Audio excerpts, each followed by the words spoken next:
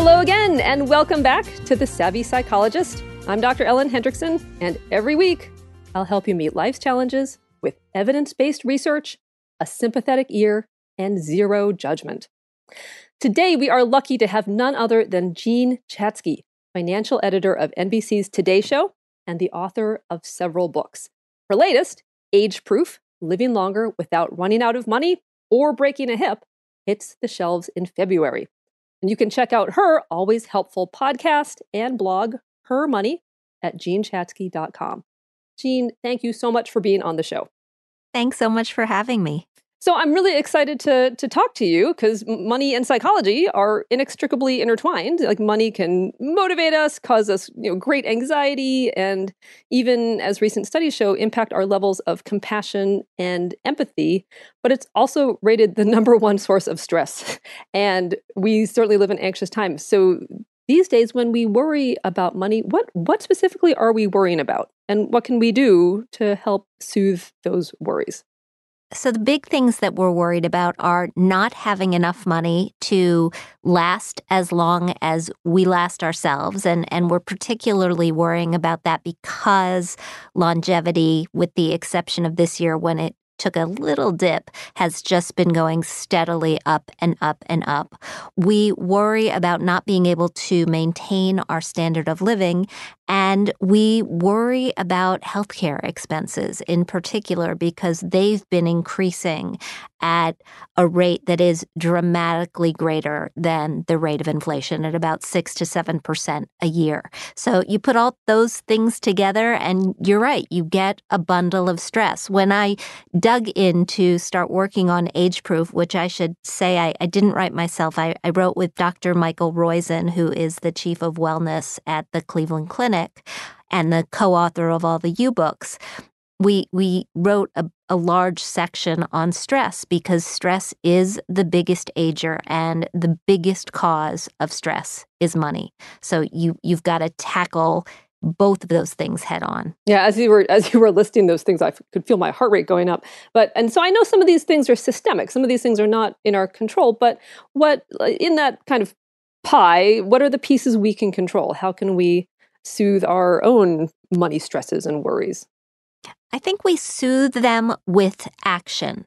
And the actions can be small actions that move you in the right direction, but that over time end up with being larger, more substantial actions. So we know, I did a large study. I know you like the research. I did a large study of money and happiness for a book I wrote several years ago called The 10 Commandments of Financial Happiness. And what I learned was that it's not the amount of money that you have that makes you happy or unhappy. Once you have, and it's about $75,000 a year. That's a figure from from Daniel Kahneman at Princeton, on average. And granted, $75,000 is a lot less in New York City than it is in a small town in the Midwest.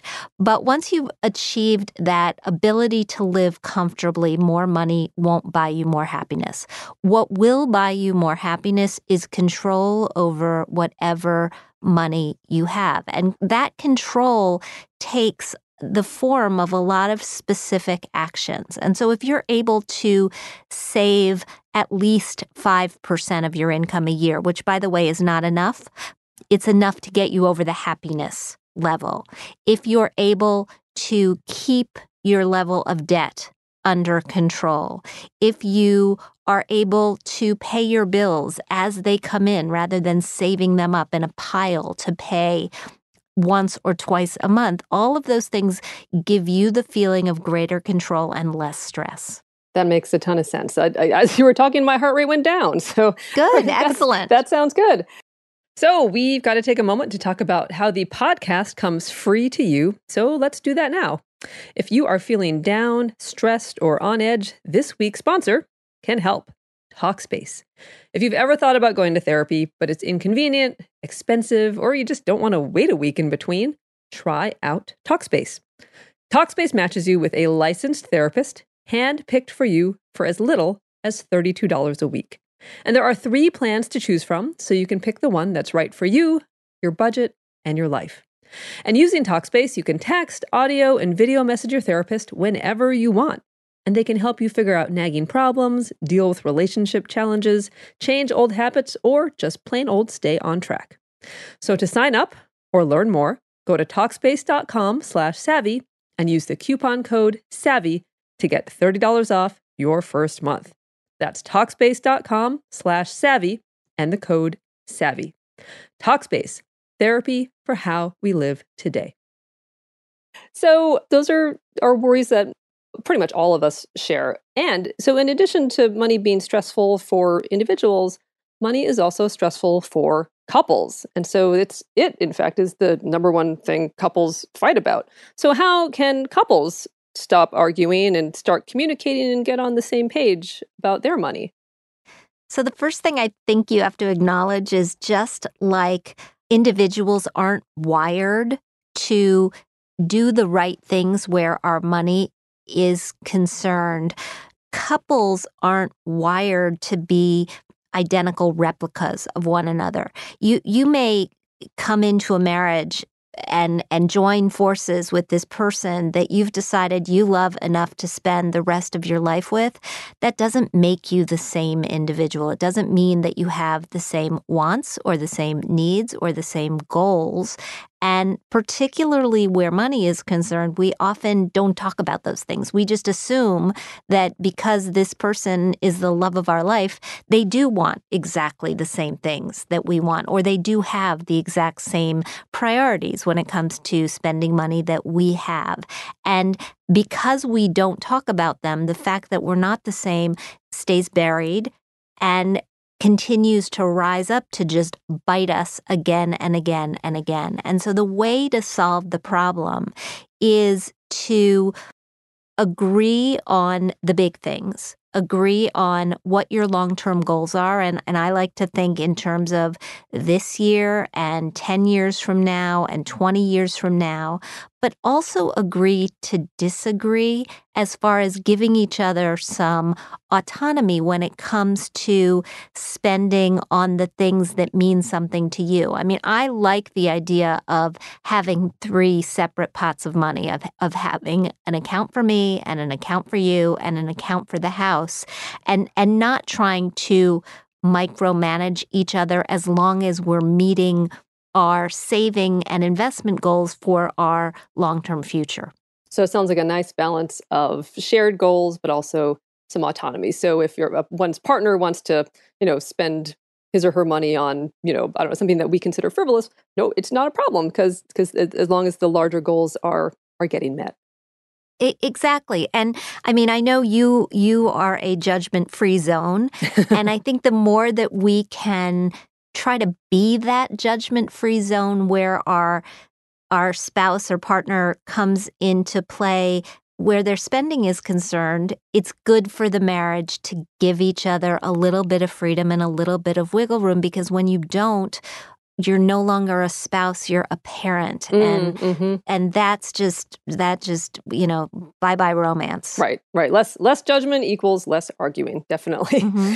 So in your money philosophy, which I really love, you stress the need to give back. And there's tons of research showing that people who do give back, whether with money or with time, are happier and healthier. And so it's an interesting concept. Like, tell us about how giving money away actually makes us, quote, wealthier in the long run.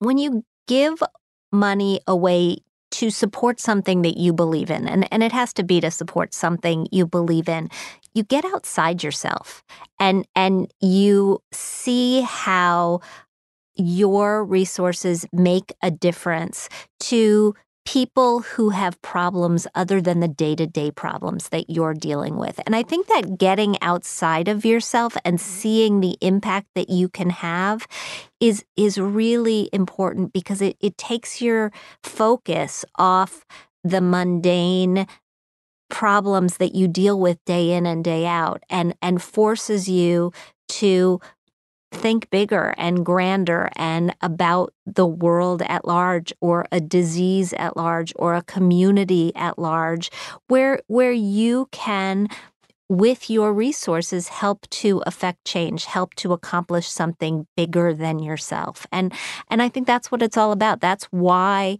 people who give back are happier, they're healthier, and in the end, they're often wealthier as well. It sounds like it increases connection to a cause, to others, to, like you said, something bigger than yourself. And that connection, being part of a larger cause or community, has been shown time and time again to make us live longer and be happier over the long run. Yeah, connectedness is key when we look at why people are successful. Successful people are connectors.